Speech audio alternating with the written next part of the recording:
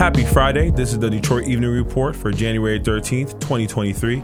I'm Hearns Laguerre Jr. from WDET News. Michigan Democrats are making plans to lower income tax plans by $1 billion. That means households that are struggling with rising prices might get some relief. The state's legislature, new Democratic majorities introduced bills on Thursday to undo retirement tax changes by Republican Governor Rick Snyder a decade ago. The proposed plan would also exempt public pensions from the income tax and will restore larger deductions for private retirement income, which could affect about 500,000 households, according to the Detroit News. Democrats also revealed plans to expand the earned income tax credit from 6% to 30% by the end of 2025.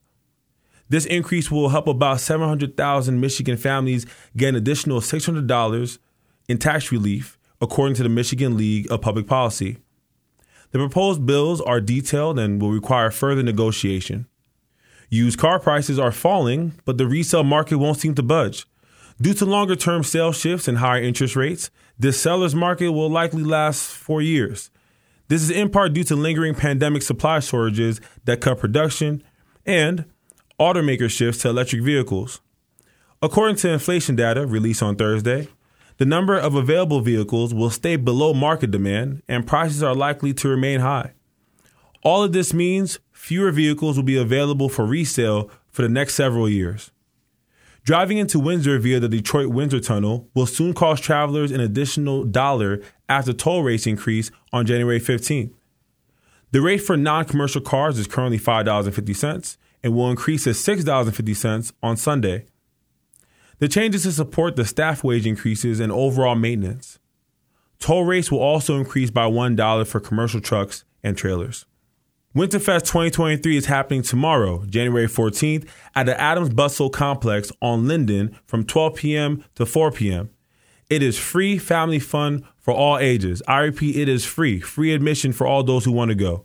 There will be live performances, figure skating demos, arcade games, Build-A-Bear, and more. Full details about the day could be found on detroitmi.gov/recreation.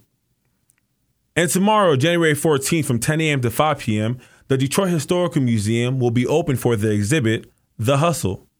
This free admission event is dedicated to the fixers, helpers, and caregivers in our community. Organizations like Vibe Ride Detroit, which I'm a proud member of, Downtown Boxing Gym, and Jackets for Jobs are some of the incredible organizations being celebrated. For more information, go to detroithistorical.org. Thank you for joining us for the Detroit Evening Report. The Detroit Evening Report is a production of WDET, Detroit's NPR station. Today's episode was produced by me, Hearns Laguerre Jr., and edited by Sasha Ryan. Mixing and mastering by Nate Bender. Featuring reporting from Laura Herberg and Eli Newman, my colleagues at WDET News. Our news director is Jerome Vaughn. Technical director and music by Sam Bobian. David Lyons is our podcast manager. And our digital manager is Dave Kim. If there's something in your neighborhood you think we should know about, drop us a line at Detroit Evening Report at WDET.org. I'm Hearns Laguerre Jr., and this is WDET News. We'll see you on Monday. Enjoy MLK Day.